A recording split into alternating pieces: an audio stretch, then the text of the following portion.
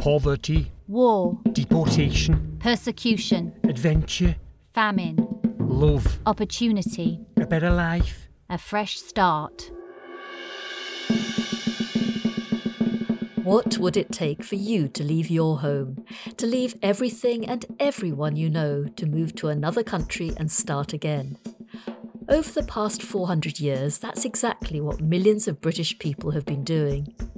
Today, the news headlines are full of stories of migrants trying to come to Britain, but for most of this country's history, it's actually been the other way around. You go back to the 17th century and people were much more worried about emigration than they were about immigration, because by and large, people didn't want to come here. They wanted to get out of here.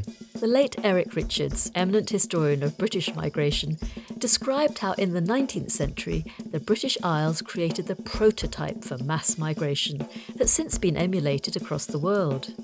Yet this history isn't well remembered today. To talk about migration today and the numbers of people coming to Britain without recognising that Britain was the biggest exporter of people in the 19th century is wrong. We often think that British emigration is a thing of the past. I think a fact that a lot of people won't know is that even in the present day, Britain has an emigration rate that is one of the highest in the world.